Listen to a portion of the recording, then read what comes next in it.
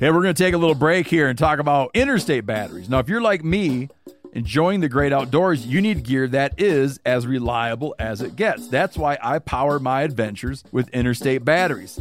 I use Interstate batteries in my boats. I use Interstate batteries in my camper. Great for your truck, too. From Alaska to Montana, they're outrageously dependable. Battery is essential. With over 150,000 dealer locations, finding one is easy. For all your vehicles, land or sea, choose Interstate. Head to interstatebatteries.com and find your power today. Maui Nui is on a mission to help balance axis deer populations for the good of our environment, communities, and food systems on the island of Maui. They've shared over 126,000 pounds of nutrient-dense protein with the Maui community. Secure your spot now. Become a snack subscriber and join in helping to build more resilient food and ecosystems on Maui. Visit MauiNuiVenison.com. That's MAUINUI venison.com and use promo code BEAR for 20% off your first order. Outdoor adventure won't wait for engine problems. Things like hard starts, rough performance, and lost fuel economy are often caused by fuel gum and varnish buildup. Seafoam can help your engine run better and last longer. Simply pour a can in your gas tank. Hunters and anglers rely on Seafoam to keep their engines running the way it should the entire season. Pick up a can of Seafoam today at your local auto parts store or visit seafoamworks.com to learn more.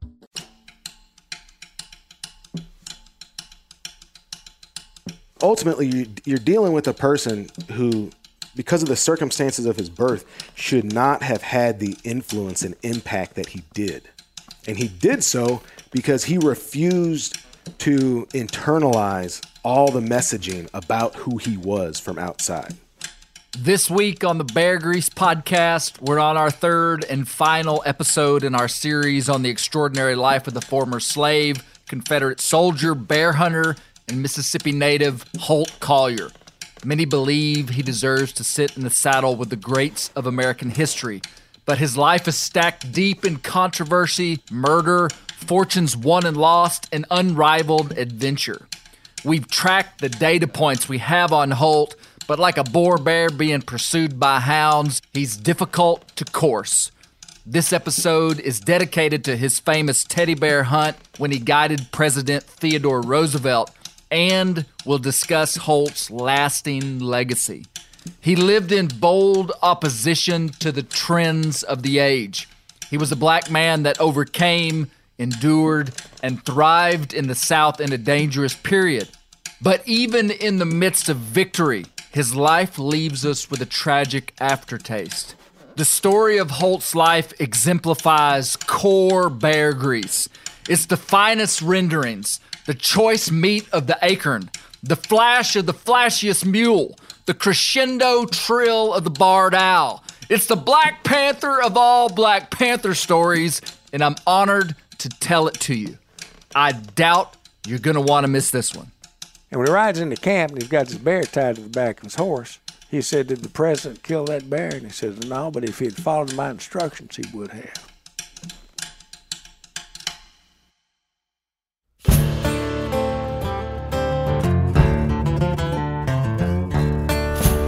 My name is Clay Newcomb, and this is the Bear Grease Podcast, where we'll explore things forgotten but relevant, search for insight in unlikely places, and where we'll tell the story of Americans who live their lives close to the land. Presented by FHF Gear, American-made, purpose-built hunting and fishing gear that's designed to be as rugged as the places we explore.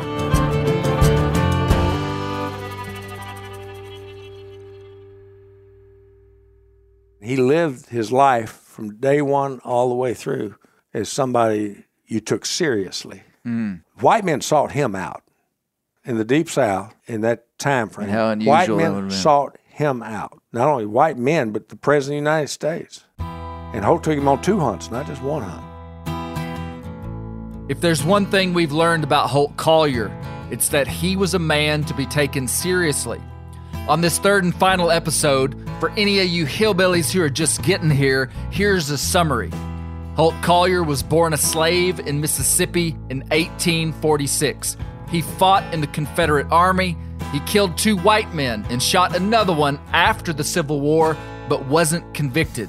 He worked as a cowboy in Texas. He served as a deputy sheriff. He gambled like a sailor. He never drank a drop of alcohol. He had 3 wives and at least 14 children, which I hadn't told you yet. He had a baseball team named after him. He was incredibly loyal to his friends, and he had close relationships with men of great power. And he spent 36 years as a professional bear hunter in the Mississippi Delta. But his life wasn't all guns and roses. The backdrop of his life was the systemic racism of the day. Holt lived amid undeniable racial hierarchy, even though many were trying to remedy the human tragedy of slavery and its generational wake of destruction. I don't know how we got here, but this is just where we've been found in the midst of the dirty story of humanity. And Holt's life is of great interest for examination and inspiration. Man, do I love this story. So Holt has been a professional market bear hunter since 1870. We learned that on episode 2, selling meat to hungry labor markets in the South. But in 1890, he became a sport hunting outfitter. In 1902, Holt was 56 years old. Here's our old friend, author Minor Ferris Buchanan, who wrote the only book on Holt Collier called Holt Collier, and he's going to introduce us to the famous 1902 bear hunt with President Theodore Roosevelt.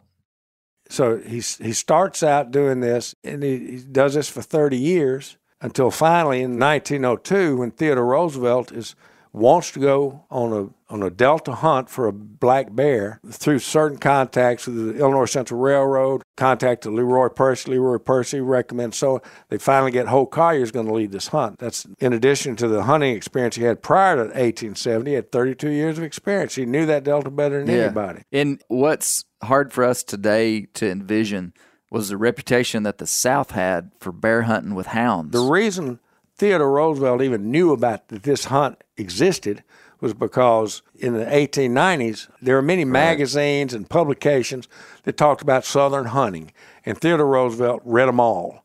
And he wanted to go on a deep South black bear hunt more than anything, more than he wanted to go to Africa.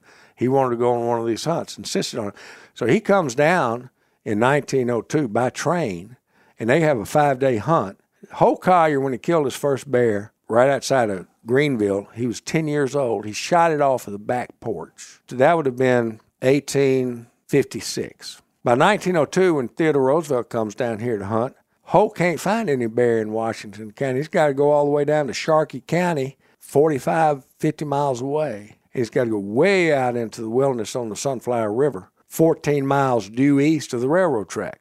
It's a very difficult place to get to. And that's where the hunt took place. So by the turn of the century, they had killed out a lot of bears. From the market hunting.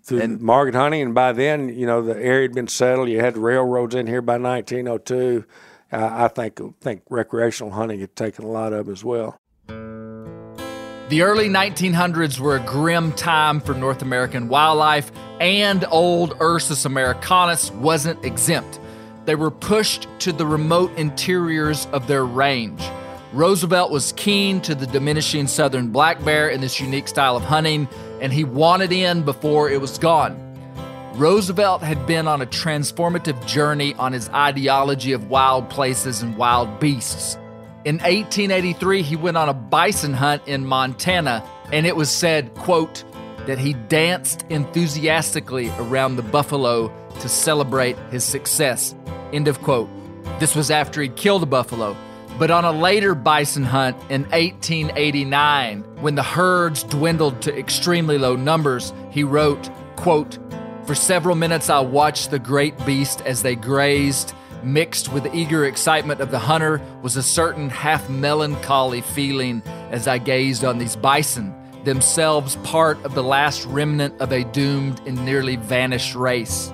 Few indeed are the men who now have, or evermore shall have, the chance of seeing the mightiest of American beasts in all his wild vigor, surrounded by the tremendous desolation of his far-off mountain home. End of quote. Roosevelt exemplified the irony of the hunter's heart. He was compelled to pursue and kill these animals, but a deeper priority and conviction to save these beasts in their habitat arose. In the end, Roosevelt's radical conservation ideology proved to be an act of what some people have called American genius. Where an animal has cultural value to the common man through hunting, that animal and his habitat will be preserved. This has worked for the last 120 years, and our prayer is that it will continue to work. We all live in the wake of Teddy Roosevelt's boldness. That's some deep water to wade through this early, but I bet you a possum tattoo that Holt's stories of the dwindling Mississippi black bears fueled Roosevelt's desire to protect wildlife. Here's Hank Burdine, our buddy from the past several episodes, telling us about Roosevelt arriving in Mississippi. It's real close to Smead's Landing where Roosevelt got off the train. This was a secret trip. The first time they planned it, Roosevelt afraid it was going to turn into a picnic. So he canceled the first trip and was able to put together another one and came down on Mr. Sizevan Fish's Illinois Central Railroad train, got off at Smead's Landing, ready to hunt, ready to go. And there were newspaper reporters that were there that were not allowed to go out to camp, which was 10, 15 miles inland into the swamp. One or two of them was allowed to go. And there was about a whole carload of Secret Service policemen protecting the president. Well, when they got there and they got ready to go, Holt said, no. I'm going to be in one in charge taking care of the president. Roosevelt said, he's safer with me than with all the policemen in Washington, D.C. So they all stayed at the landing. So it was right close. And Roosevelt and Holt just took off into the wilderness together. First thing Roosevelt said to Holt Collier, he came off of that train and went straight to that black man in his hunting gear with his hand outstretched. And he said, you must be Holt. I hears you as a great bear hunter. And they shook hands and were the closest of friends from that point on. It was said, quote, were it not for his high brow and the distracting brilliance of his smile, Theodore Roosevelt would unquestionably be an ugly man. He had small ears, heavy jowls, large, wide-spaced eyes of pale, and he wore rimless glasses. His most celebrated feature were his dazzling white teeth. Even an ugly president in 1902 shaking a black man's hand wasn't normal. It might have been a savvy political move, but I believe Roosevelt was just being a normal human, honoring another human that he respected because of the fruit of his life. Roosevelt would send Holt Christmas cards and personal letters multiple times over the years. He would later give Holt a gun as a gift. On the first night of their hunt, Roosevelt instructed everyone to call him Colonel Roosevelt and drop the president. He was a socially progressive leader, and he took some heat from some sectors of the press for hobnobbing with a former slave. Later in his presidency, Leroy Percy, who was on this hunt, would consult with Roosevelt at the White House about how Percy planned to effectively rebuild the South and give social ladders to the blacks and vehemently oppose the rising power of the Ku Klux Klan. This gives you some insight into the kind of men that Holt considered friends. This was more than a bear hunt. Though he was genuinely there to kill a bear, I think Roosevelt wanted himself to be seen giving honor to a man of African descent. Here's Miner with the details of the hunt that would become known as the Teddy Bear Hunt.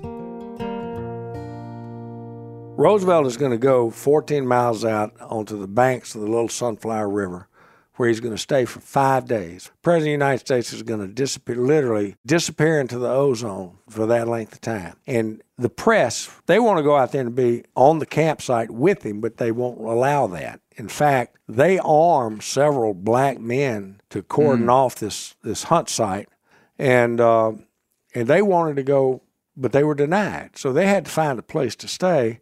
So any newspaper report will have to be sent out by telegraph. And the press are allowed out to the hunt site. Certainly once a day they get to interview people and whatnot. We need to understand the players on this hunt, and the press is a major player. It's important to understand their role because they would be communicating with the country, eagerly watching their president every single day.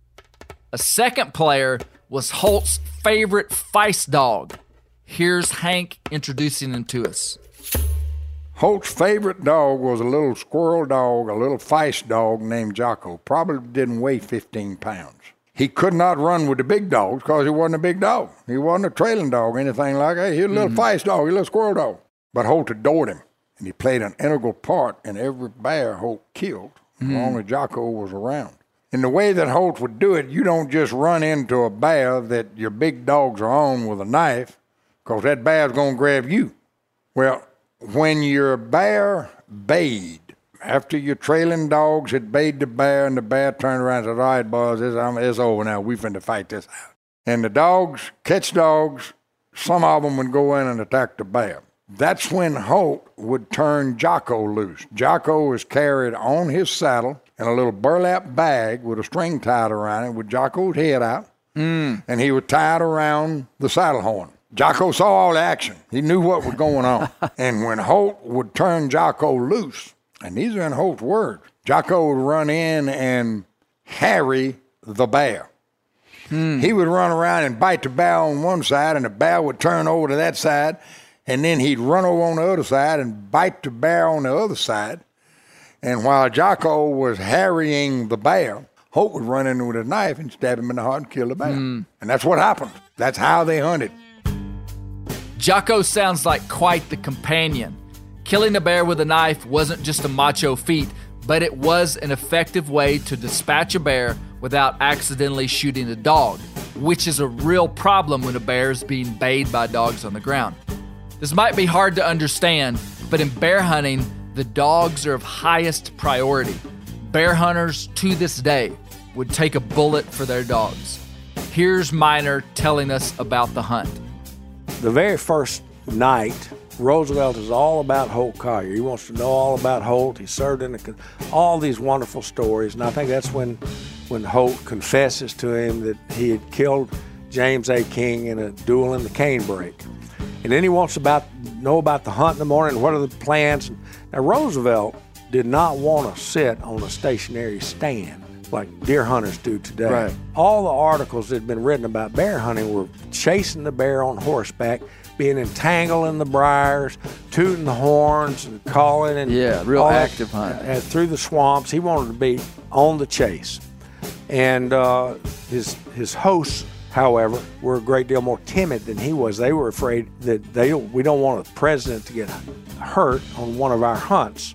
So the plan was the very next morning was for Holt to put Theodore Roosevelt on a stationary stand, which was basically sitting on a log. So the fellow who accompanied Theodore Roosevelt to sit on that log was a guy named Huger Foote. And they're sitting out there, and there's a log, there's a slough of water, small pond. Immediately on the other side of this slough is a stand of cane. And there's a game trail right across from the log where it's obvious jaguars come through there, cats, dogs, whatever is out there, wolves, bear come through that, and they come to the slough to drink. Well, Collier puts Roosevelt and Huger Foote on this log and gives them specific instructions not to go anywhere. He and his dogs are going to chase a bear. First, they got to pick up the scent of a bear, then they got to follow the bear, and then they got to. So they hear Holt, and he tells them, y'all stay right where you are. I'm going to track a bear. I'm going to chase a bear, and he's going to come right out of that game trail hole in the cane. And I'm going to bring him back to this slough.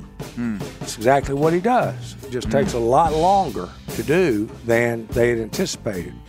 They sit there on that log, and they hear when Holt Collier picks up the trail of the bear. They hear the dogs. And they hear him go up north, and then they hear the bear and the dogs go south. And then they hear them go back north again. They can't see them, but they know they're in the distance, maybe a quarter of a mile away, maybe half a mile, somewhere between them and the Little Sunflower River. Holt's doing everything he can to keep that bear from getting to the Little Sunflower River. Doesn't want to cross the river, doesn't want to drink from the river. Right. And then it goes all the way south until it's so far away, Huger Foote says that bear must have crossed the Yazoo River. They actually think the bear has gotten away from Holt. And about that time, they're getting hungry. They put out on that stand about 8 o'clock in the morning. It is now noon. They're hungry. And Holt told them not to leave, but they left. They ride back into camp to get a sandwich or something to eat. And as luck would have it, about the time they leave that stand, Holt turns that bear around, and about the time Roosevelt is eating a sandwich, Holt's got that bear heading right to him. And he's behind that bear, I don't know, 100 yards, 200 yards. And instinctively, Holt knows where he is. And instinctively, he knows that bear is popping his head out into that slough about right now, and he does not hear a gunshot. And he immediately senses what has happened. The president leaves the stand early to head back for lunch.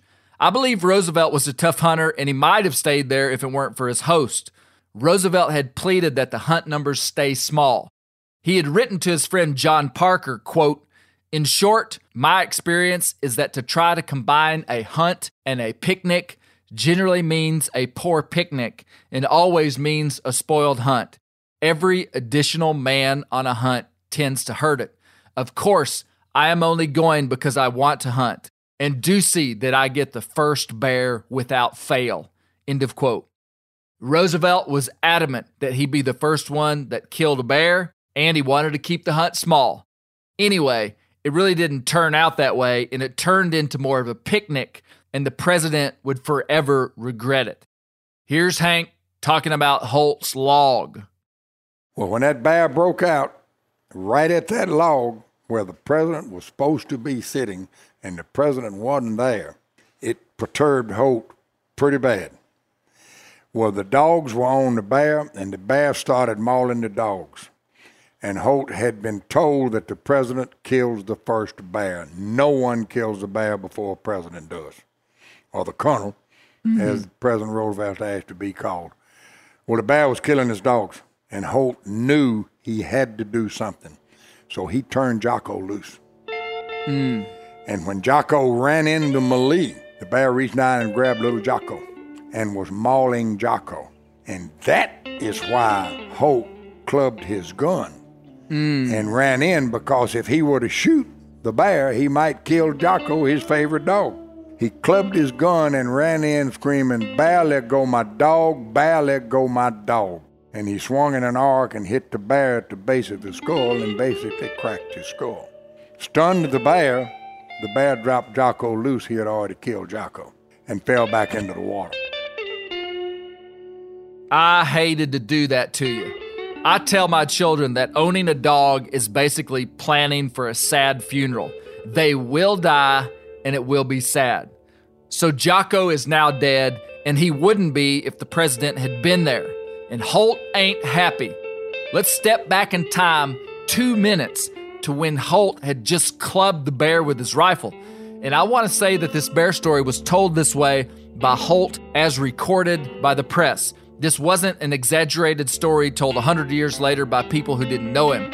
And this bear was an older boar weighing 235 pounds and was said to be bone skinny, and he was 6'7" nose to tail. That's a really good bear. Here's Miner. And the bear stands up. According to Holt, I was looking straight up at him. He's at least 2 feet taller than me. And I had the gun in my hand, but I couldn't shoot it because the barrel was bent. So he retreated back to his horse and got his quote-unquote Texas rope that he had been carrying with him all these years. And he lassoed that bear and pulled it, took all the slack out on a willow tree, and had the bear tethered. We know it broke his skull, cracked his skull, because we still have the skull. Really? Yes, that skull is still It's around. in the Smithsonian Institution. And it's been examined. It's got a crack. And at any rate, Collier ties his bear to a tree. It ain't going anywhere because he's tied real close with real short line. And he sends a couple of men to the camp, go find the president and get him here. Well, about that time, pretty quickly the president comes riding up with Huger Foote, and all the other hunters are all gathered there. And they say, "Mr. President, shoot There's your your bear. Shoot that bear, tether it to that tree." And Roosevelt thinks about it for a second. He knows those reporters are going to be coming into camp that evening, and they're going to want. If the word goes out that he shot a bear that was tied to a tree, it would be devastating. He just wouldn't stand for it. So he refused to shoot the bear. The skull of that bear is in the Smithsonian Institution in Washington, D.C., with a cracked skull. Now that is wild. Ready to win Mother's Day and cement your reputation as the best gift giver in the family? Give the moms in your life an Aura digital picture frame preloaded with decades of family photos. She'll love looking back on these memories and seeing what you're up to today. Even better, with unlimited storage and an easy-to-use app, you can keep updating mom's frame with new photos, so it's the gift that keeps on giving. And this is not a joke. Juju Newcomb has an Aura frame, and we share photos, and they're incredible. Also, my mother-in-law has one. We have them. They truly are really good, really high quality. The Aura frame is easy to set up. It takes just 2 minutes to set up a frame using the Aura app. It also adjusts the display depending on light levels in the room to maintain the true color of your photos. For real, the digital screen is amazing. Right now, Aura has a great deal for Mother's Day. Listeners can save on the perfect gift by visiting auraframes.com to get $30 off plus free shipping on their best-selling frame when you use code BEAR, B-E-A-R, BEAR. That's auraframes.com. Use code BEAR at checkout to save. Terms and conditions apply. Whitetail Institute launched the food plot revolution in 1988 with a concentration on research and real-world testing of forage products specifically for whitetail deer. Whitetail Institute's research and development team of agronomy experts provide effective, personalized service. I've been using Imperial Whitetail Clover for a long time in a food plot back behind my house. In 2007, I killed the biggest buck of my life over an Imperial Whitetail Clover small quarter-acre food plot. Imperial Whitetail Clover is the only clover scientifically developed through years of selective breeding. Clover Extreme genetic stability provides extreme cold tolerance, disease, and drought tolerance. It really does. Clover is coated with Whitetail Institute's Rain Bond, a polymer coating added for enhanced seedling survivability. They have an exclusive offer for Bear Grease listeners, 15% off Imperial Clover when you use the code BEAR at whitetailinstitute.com. That's whitetailinstitute.com and use code BEAR for 15% off. Sport Dog is the most recognized brand in the hunting dog training industry. Born in 2003 in Knoxville, Tennessee, Sport Dog was forged by a passionate group of hunters and dog trainers who intimately understood the challenges of the field and the special connection between hunters and their dogs.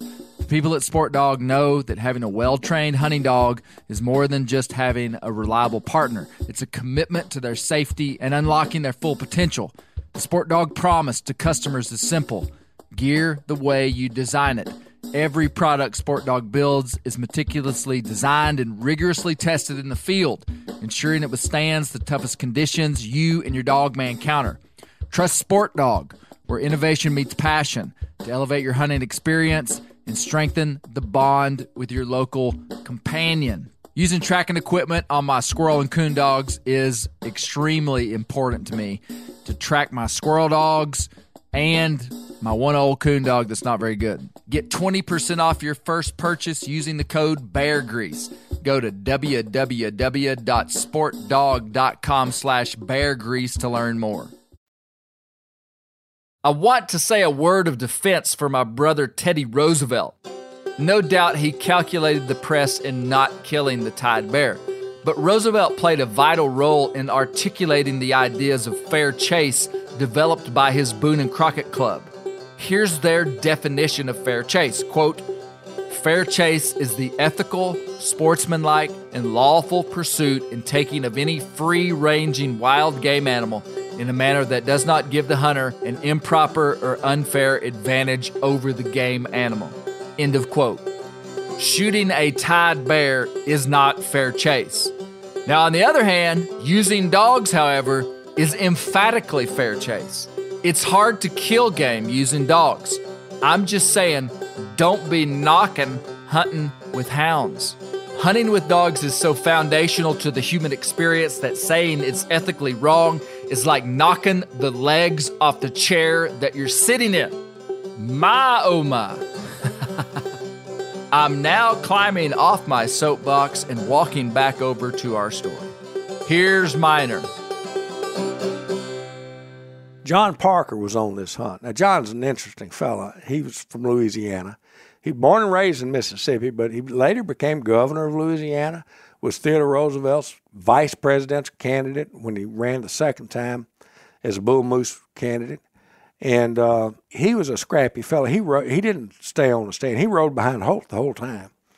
So Mr. President killed this bear, and he refused to do it, just absolutely refused to do it. And John Parker stood up and says he'd volunteer, and he wanted to kill a bear in the old-fashioned way, the old hunter's way, where you lance the bear with a knife, stab the bear with a knife. And the way it's described in everything I've read is you stand on one side of the bear and you stab the bear in the chest or in the heart cavity from the other side. On the opposite side. On the opposite side, because the bear is going to if he has an opportunity to strike or bite, he's going to bite where that from the direction of the pain. From the so direction of the pain. So you need there. to be standing on the opposite side of the bear. Well, Roosevelt happens to be carrying this dagger. It was more like an Arkansas toothpick. Tosses it down to John Parker and said, "Here, use this." Well, Parker hit a rib or something, just made the bear mad. This is Holt telling the story. And he really resented it because now the bear was mad enough. Now he's madder, even madder, and now Holt's the one who's going to have to dispatch the bear, which he does. And that's pretty much the end of it. Holt puts the bear on the back of his horse, rides into camp. Roosevelt and Parker and the rest of them go. Now they don't have the dogs. They're not hunting, but now they're hunting anything, and they're just boys in the woods, so to speak. But Holt goes back into camp, and when he rides into camp and he's got this bear tied to the back of his horse, he said, "Did the president kill that bear?" And he says, "No, but if he had followed my instructions, he would have." He says this to the press. He says this to the press. And he didn't realize what he was saying. It's a pretty bold statement. Well, I know, and the press ran with it, and it was on the front page of every newspaper coast to coast that not only had the president failed to get his trophy bear, he had done it by failing to follow the instructions of this lowly guy who doesn't even know how to read or write. So Holt Collier in 1902, as I say, becomes the first sportsman of African descent to have national recognition. And that's before Jack Johnson. Holt didn't know what he'd done, but he'd leaked the details that would forever etch him into history because the press ran with the story of the tied bear. Well, it got so much news coverage that it wasn't just the news coverage. Clifford Berryman, who was a well-known cartoonist, picks up this event, and he does a cartoon about it. And it's called Drawing the Line in Mississippi, and it's drawn up in the Washington Post on November 16, 1902. I've talked to a lot of historians. I've read a lot of articles about this. Nobody can come up with the explanation for this title. But at this point in time, there's been a debate every year in the United States Congress for an anti-lynching legislation, and it never passes. Now, look at that cartoon and tell me if you can see how that would be material to an anti-lynching. So the picture is a man with a bear roped around the neck, looks like a lynch. A white man with a black bear and a rope around his neck. And then the president drawing the line in Mississippi. And the president has his back turned to that with his hand out. So is that saying that Roosevelt never passed the law? What would that be saying about him? All I'm saying is there's some misconceptions here. First of all, the man with the rope around the bear's neck is white. This would have been Holt Collier. Yeah. It should have been a black man. But that wouldn't have fit the narrative of anti-lynching. And then basically Theodore Roosevelt saying, "I'm drawing the line in Mississippi." I tend to think that this has anti-lynching connotations around it.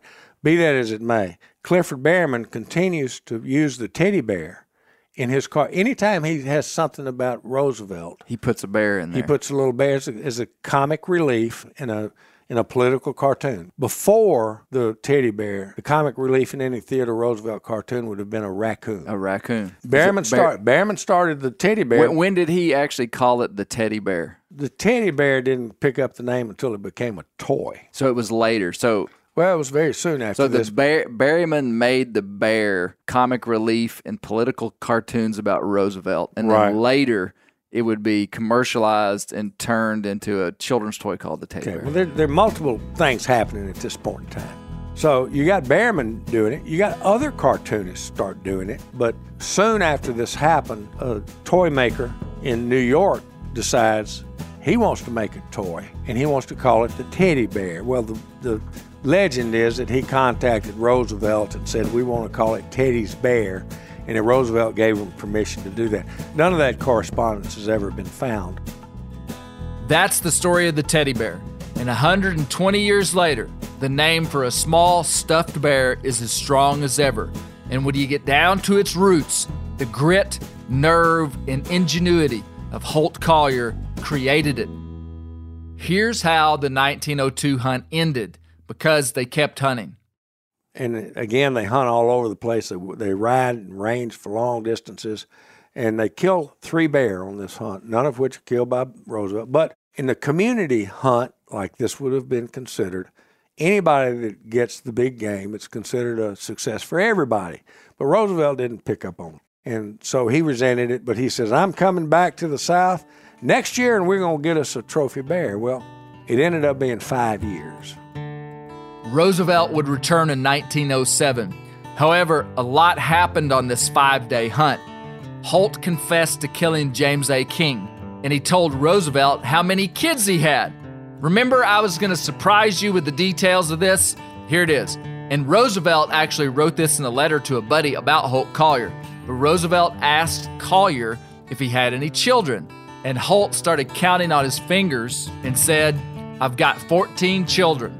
Roosevelt acted astonished, and Holt said, no, sir, all of them ain't my wives. She had 2, and the balance I got just frolicking around. End of quote. Here's another interesting look into Holt from the recordings of the hunt. Judge Jacob Dixon, who was there, wrote of the conversations around the campfire. He said, quote, every night we sat up late around the fire, black and white, a large company of us, and were regaled with hunting and fishing stories, illustrative of the days before, during, and after the Civil War.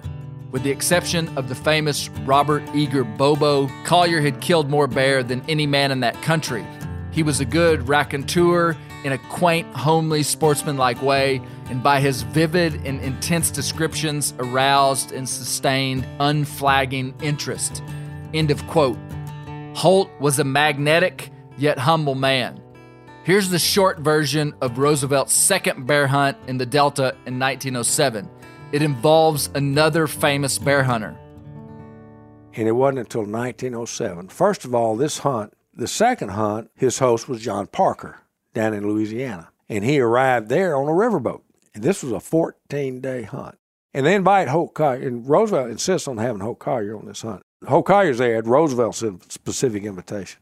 But Ben Lilly, who's a pretty famous outdoorsman at the time, John Parker gets Ben Lilly to be the leader of this hunt in 1907. And Famous bear hunter with hounds. famous bear hunter, goofy old coot, according to Roosevelt, and a religious fanatic. And somehow the Metcalfs from Greenville come down. The Metcalfs and Holt were real close. They were real tight. Long story short, after 2 days, they decided there aren't any bear in the area, and they moved to a place called Bear Lake. They go down to Bear Lake, and they hunt for 12 more days. Roosevelt never gets his bear. Ben Lilly stays in charge of the hunt that whole time. Until finally, Metcalfs and Holt Collier are talking to the side, and the Metcalfs are convinced that Roosevelt just needs to put Holt Collier in charge of this hunt. He'll have a bear. So they go over there and they make that suggestion to him, and Roosevelt bites, and he says, okay, Mr. Lilly, I'm sorry, but we're going to give Holt, I'm only here for one more day, and we're going to let Holt have his chance. So they put Holt in charge the next day, the very next morning, and Holt, it's really kind of funny when you think about it, he looks at the president and says, you're going to ride with me, you no child. So they've been putting him on a stand all these days. Yeah. And he says, you're going to ride with me, you're no child, you can handle this. And so he did, and he got to hunt in the true hunter fashion that he wanted to by following the dogs, chasing the bear on horseback. And sure enough, they got a trophy bear, a larger bear than the one that they had killed in 1902. That's why you have that card from Roosevelt to Holt saying thank you. So he was very appreciative. He finally got his bear, and Holt was the hero. Holt was the hero. Ben Lilly was an incredible and eccentric hunter who deserves his own Bear Grease series. But this time, Holt and the Metcalfs hit the home run. Roosevelt would say, quote, he'd never met a man so indifferent to fatigue and hardship as Ben Lilly.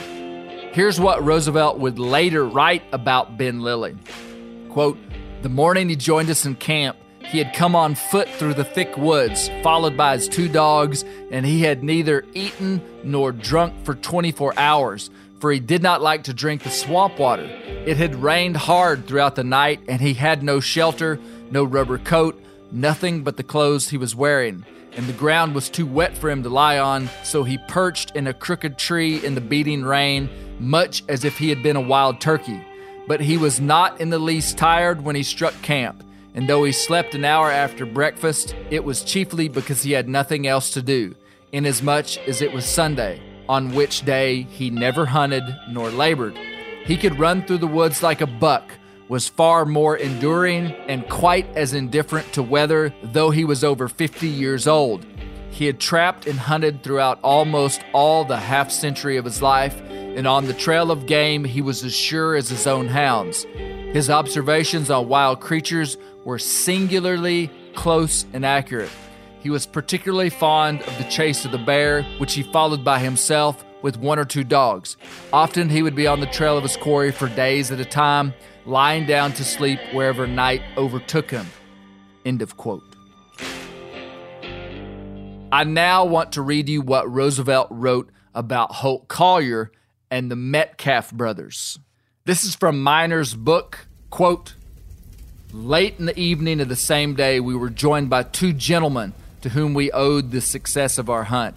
They were Messrs. Clive and Harley Metcalf, planters from Mississippi, men in the prime of their life, thorough woodsmen and hunters, skilled marksmen, and utterly fearless horsemen. For a quarter of a century, they had hunted bear and deer with horse and hound and were masters of the art. They brought with them their pack of bear hounds, only one, however, being a thoroughly staunch and seasoned veteran.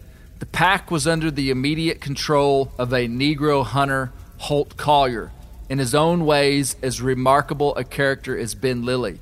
He was a man of 60 and could neither read nor write, but had all the dignity of an African chief, and for a half-century had been a bear hunter, having killed or assisted in killing over 3,000 bears. He had been born a slave on the Hines plantation, his father, an old man when he was born, having been the body servant and cook of old General Hines, as he called him, when the latter fought under Jackson at New Orleans. When 10 years old, Holt had been taken on the horse behind his young master, the Hines of that day, on a bear hunt when he killed his first bear. In the Civil War, he had not only followed his master to battle as his body servant, but acted under him as a sharpshooter against the Union soldiers. After the war, he continued to stay with his master until the latter died and had then been adopted by the Metcalfs, and he felt that he had brought them up and treated them with the mixture of affection and grumbling respect which an old nurse shows toward the lad who has ceased being a child. The 2 Metcalfs and Holt understood one another thoroughly and understood their hounds and the game their hounds followed almost as thoroughly. End of quote. We haven't said a lot about the Metcalfs, but they were as close of friends as Holt ever had. Here's Miner with the icing on the cake of the presidential bear hunts. So it was clear that Roosevelt had a ton of respect for Holt Collier. He corresponded with him. He ended up giving him a gift. Mm-hmm. This is a great image, and I know that your listeners can't see the images, but there's a photograph here in January of 1908. Roosevelt sent to Holt Collier, model 1886 45 Winchester, as a gift. And he sent one to Clive Metcalf, and he sent one to Harley Metcalf, who were both on that hunt. Yeah. So there's a picture. There's 4 men, Holt Collier in the middle. They're all holding guns. There's 2 little kids holding guns. There is a live black bear at the feet. Cub. But there's also presumably bear dogs standing around unleashed. Those boys are being raised properly. I love that picture. That picture's taken in the front yard of the house that I met Jane Weathers in. She's one of the first people I interviewed. She was 95 years old. I mentioned her earlier. And she's the one who filled in a lot of... She knew Holt. She was a young woman, not a child. She was a young woman when she knew Holt as an older man. And she was there when that picture was taken. Wow. But that bear cub, she tells me, she remembers when Holt caught that cub. I'm going to give you the full circle here, the bookends. Holt caught that cub and brought it into those boys as a pet. As that colt grew bigger and bigger, and they caged it and they couldn't cage it anymore. So when it got to be too big to manage, they contacted the Memphis Zoo and said, "We've got a bear for you." And it became the first bear at the Memphis Zoo. The same bear exhibit where my little daughter asked me where the teddy bear came from. Now that's some good stuff.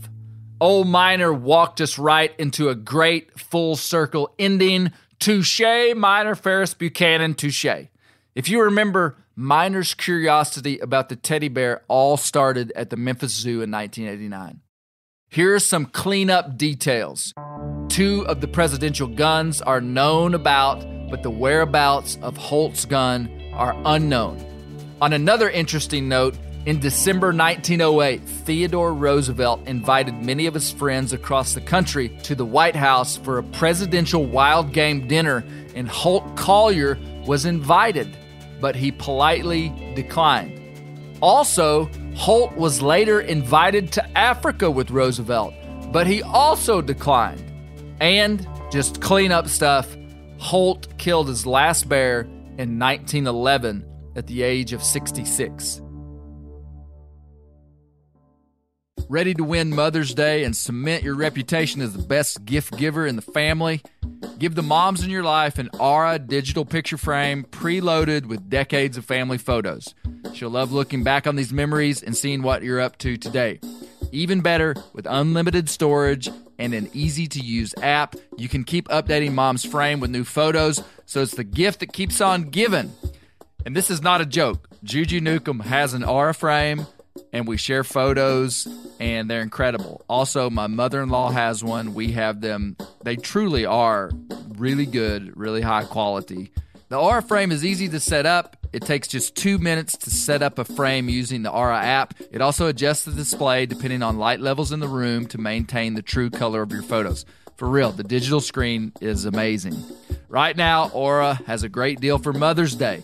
Listeners can save on the perfect gift by visiting auraframes.com to get $30 off plus free shipping on their best-selling frame when you use code BEAR, B-E-A-R, BEAR. That's auraframes.com. Use code BEAR at checkout to save. Terms and conditions apply.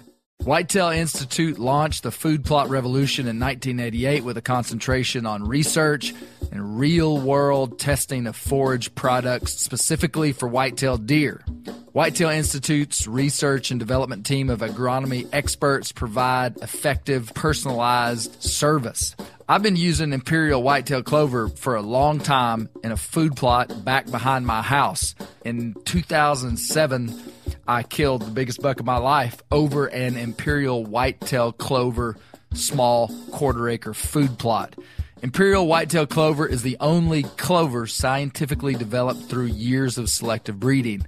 Clover Extreme genetic stability provides extreme cold tolerance, disease, and drought tolerance.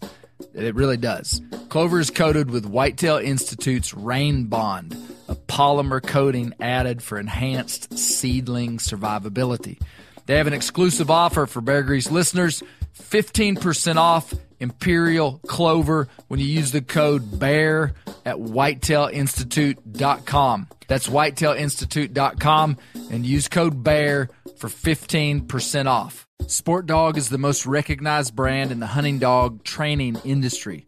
Born in 2003 in Knoxville, Tennessee, Sport Dog was forged by a passionate group of hunters and dog trainers who intimately understood the challenges of the field and the special connection between hunters and their dogs.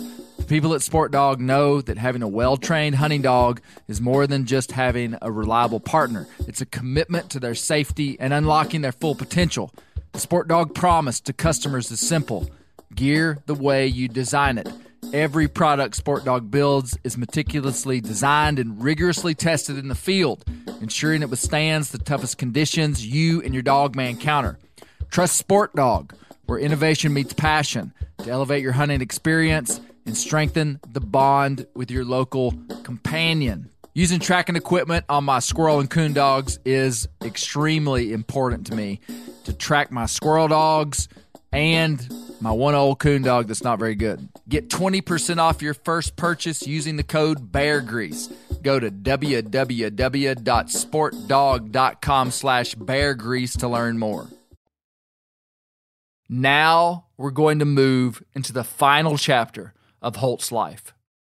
When Holt was an elderly man, he had a house in town, and Holt was slowing down. The money was not coming in because the hunting grounds shrunk. But he made a lot of money, and I pointed out in the book that he would have, after a hunting season, he'd have $1,000 in his pocket cash. Well, most white people didn't have that kind of money. So he was well known to make a lot of money, and at some point in time, one of the Metcalfs, he aligned himself with the prominent Metcalf family. He helped them out a lot. They helped him out a lot. But somebody talked him into, when he had a handful of money, said, you need to buy a piece of land or buy a house, build a house. And so he did, in town. It's still there. Here's Hank with more about Holt's house in Greenville, Mississippi.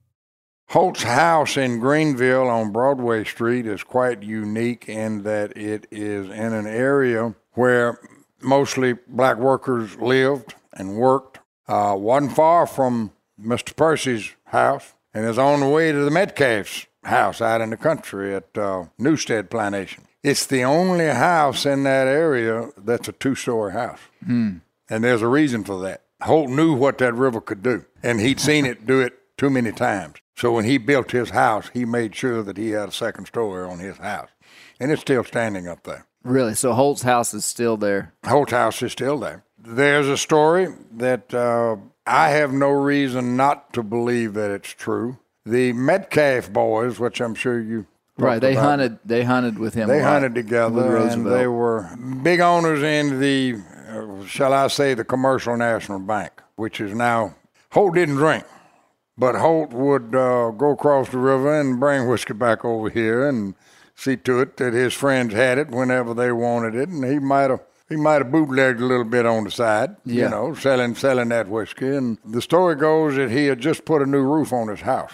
Cypress shake shingle roof. And the Metcalf boys were on the way back up north to Metcalf, Mississippi, where Newstead Plantation was, and they stopped by Holt's house, possibly to have a little nip, and they noticed that he had a new shingle roof on his house.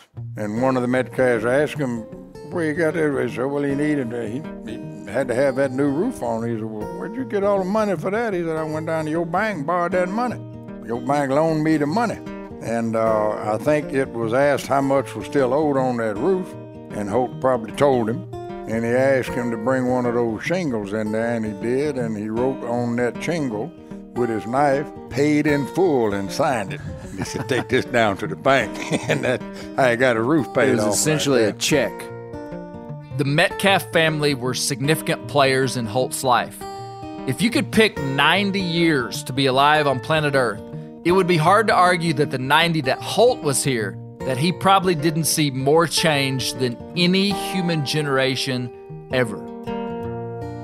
It's really interesting to me when you think about the span of human life, and that we're all put on Earth for like a certain time period from this date to this date. Being born in 1846 and passing away in 1936 is an incredible span in terms of social development, technology, all the things that happened. I mean, going from, pre-Civil War all the way to the 1930s here in America. I mean, it's a pretty incredible. I mean, you could go back and say from 1736 to 1846. I mean, life was about the same.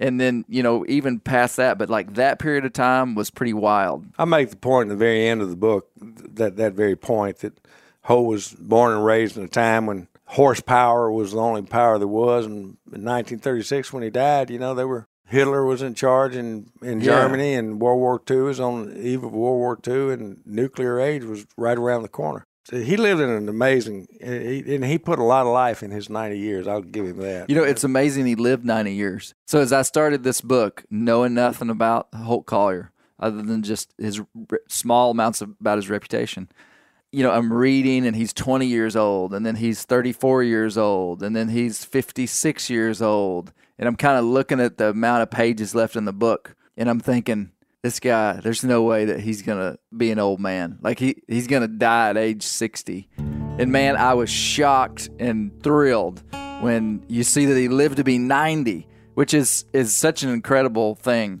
Daniel Boone, one of my favorite characters in American history, lived to be 86. Mm-hmm. And part of the reason he was so famous was most of his contemporaries died when they were 50. Right. He just had a long span of life. And, I see that in Holt. He covered a lot of ground.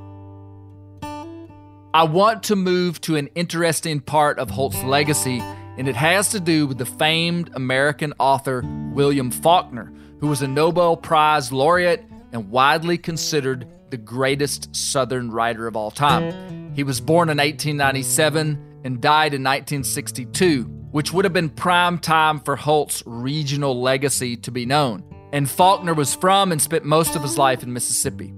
Faulkner is known for his, quote, characterization of Southern characters, including fiercely intelligent people who are dwelling behind the facades of good old boys and simpletons. Miner has something to say about this.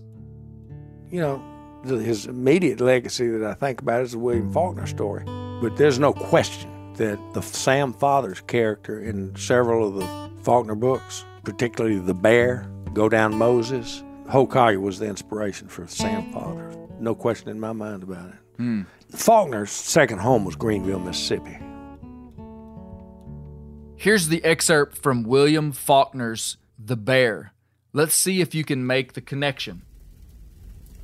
The old man of 70, who had been a Negro for 2 generations now, but whose face and bearing were still those of the Chickasaw chief who had been his father. And he was glad. He was old. He had no children, no people, none of his blood anywhere above earth that he would ever meet again. And even if he were to, he could not have touched it, spoken to it, because for 70 years now, he had to be a Negro. It was almost over now, and he was glad. But still, the woods would be his mistress and his wife. End of quote. This is from Miner's book, Holt Collier. Quote, Pete Johnson, one of the neighborhood children who knew Collier for many years and who often drove him when the old man was too feeble to walk, described Holt's complexion as dark olive, similar to that of a Native American Indian. And similarly, Harris Dixon referred to Collier as a yellow man. Johnson strongly believed that Holt Collier had Native American blood and that his lineage would be obvious to a careful observer.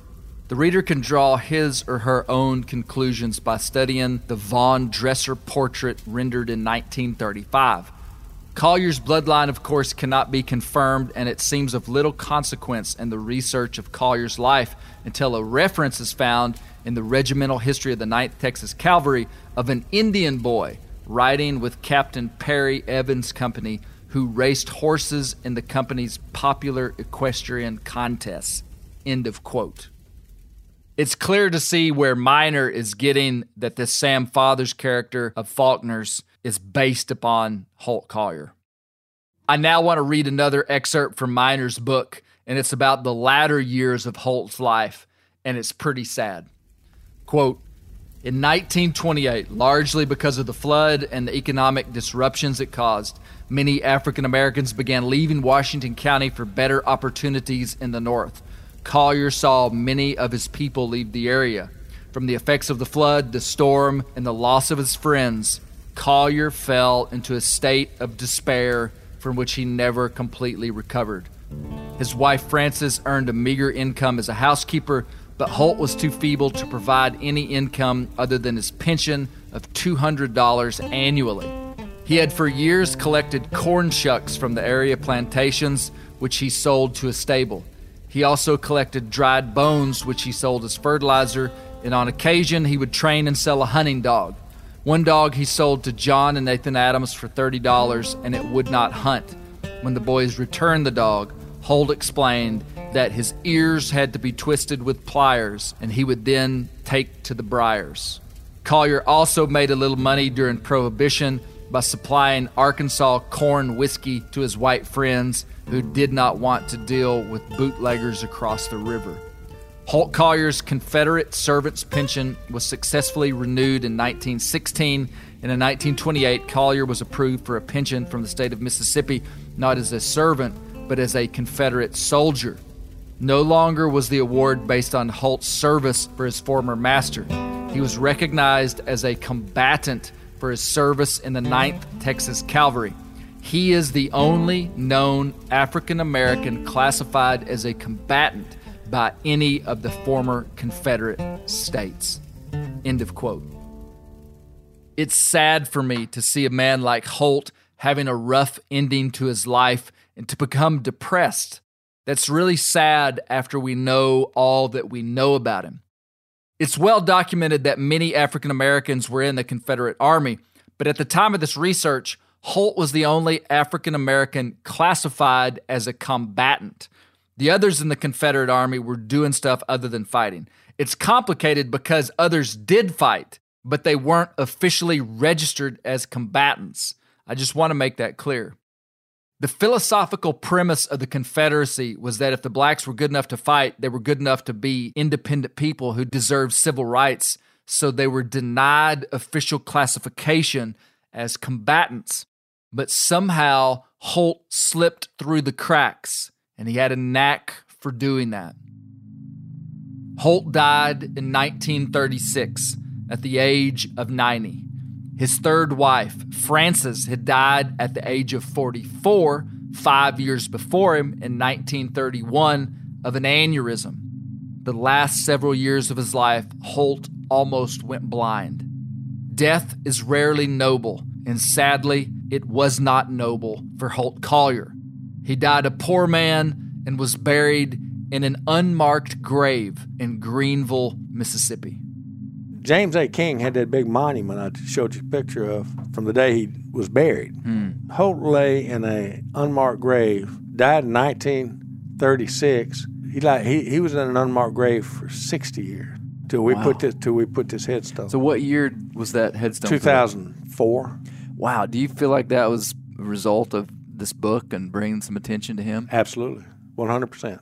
It is now. We've bricked it. It's a monument now. It's in an enclosed gate. Many people and groups were involved in getting Holt's headstone and turning his grave into a monument. But two of the men that can be given a lot of credit are Hank Burdine and Minor Ferris Buchanan. There is something else I haven't told you. I'll let Hank tell you. James Cummins with Wildlife Mississippi sent to Thad Cochran and decided to do something with these wildlife refuges around here and pull them all into one complex called the Theodore Roosevelt Wildlife Refuge System. And they had several thousand acres that had just come into the system that they named the Holt Collier Wildlife Refuge, which is right out number 12 highway over here. There's some farmland that had been cleared, but had gone back into trees, been planted back into trees, and is coming back on pretty strong now. It is the only refuge in the entire United States federal refuge system that's named after a man of African descent.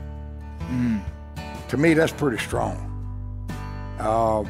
We got a lot of famous black people, done a lot of wonderful, famous things, but there's only one that has a wildlife refuge, a federal wildlife refuge named after him, and that's Holt Collier. The Holt Collier National Wildlife Refuge was established in 2004, 2 years after Minor's book was published. The refuge is open to the public for hunting and outdoor recreation.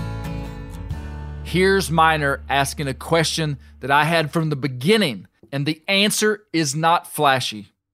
Everybody always wants to know why hadn't a movie been made about this guy. And this is giving an example of why. It's just Nobody in Hollywood wants to put a black man riding with a Confederate outfit.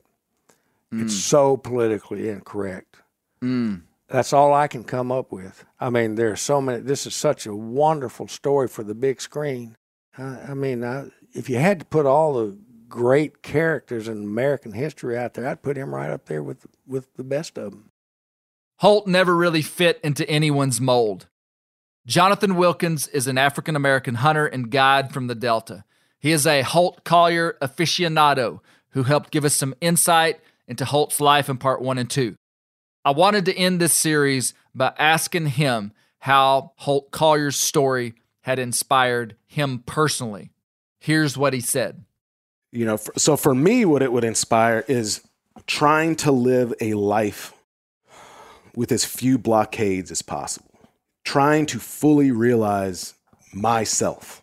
Ultimately, you're dealing with a person who, because of the circumstances of his birth, should not have had the influence and impact that he did.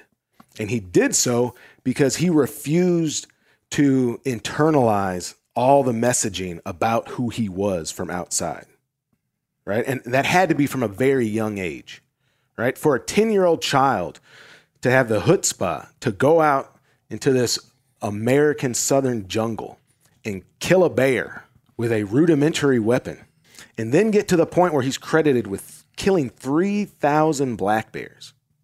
That's a person who doesn't allow external limitations to dictate what their life can be. For him to be able to stand on equal footing with one of the most influential political figures in the history of this country and instruct him and, probably scold him. Man, I told you to be sitting right here and you couldn't wait for a sandwich. And you got my dogs killed, That's a person who doesn't let external limitations dictate the quality and the substance of their life. And this isn't a pull yourself up by your bootstraps trope, because we keep using the word extraordinary, right? This is a guy who is beyond the pale. But, as human beings, we look towards the extraordinary. We look towards the outliers to find inspiration for the fact that almost everybody is ordinary, but to realize that we all have the ability to be extraordinary at some time or in some place or in some instance. William Faulkner wrote of the fictional character Sam Fathers, quote, like an old lion or bear in a cage. He was born in a cage, and he has been in it his whole life. He knows nothing else. By external measures, Holt seemed to thrive in the postbellum South and will never know his deep motivations, his regrets, and the shackles that the race barriers placed on his life. Media cherry-picked the highlights that America was interested in at the time. And that's how the game works. And those interviews are the primary source for the material that we have.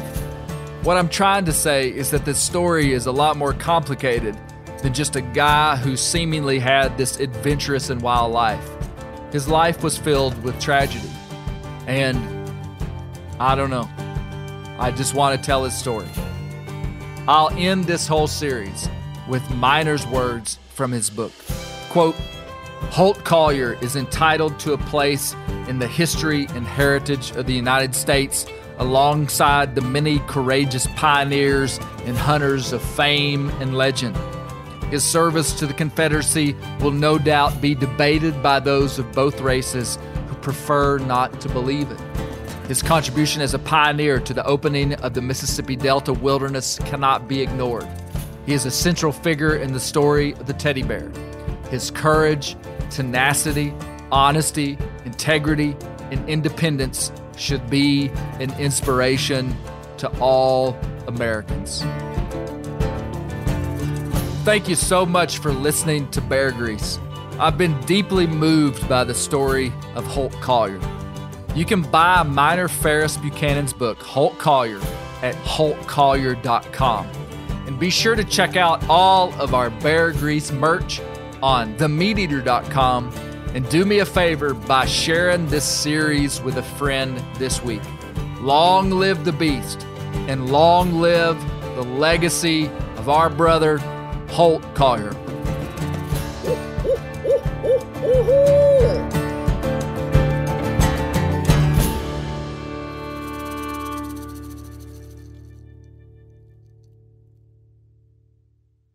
Hey, we're going to take a little break here and talk about interstate batteries. Now, if you're like me, enjoying the great outdoors, you need gear that is as reliable as it gets. That's why I power my adventures with Interstate batteries. I use Interstate batteries in my boats. I use Interstate batteries in my camper. Great for your truck, too. From Alaska to Montana, they're outrageously dependable. Battery is essential. With over 150,000 dealer locations, finding one is easy. For all your vehicles, land or sea, choose Interstate. Head to interstatebatteries.com and find your power today. Maui Nui is on a mission to help balance axis deer populations for the good of our environment, communities, and food systems on the island of Maui. They've shared over 126,000 pounds of nutrient-dense protein with the Maui community. Secure your spot now. Become a snack subscriber and join in helping to build more resilient food and ecosystems on Maui. Visit MauiNuiVenison.com. That's MAUINUI venison.com and use promo code BEAR for 20% off your first order.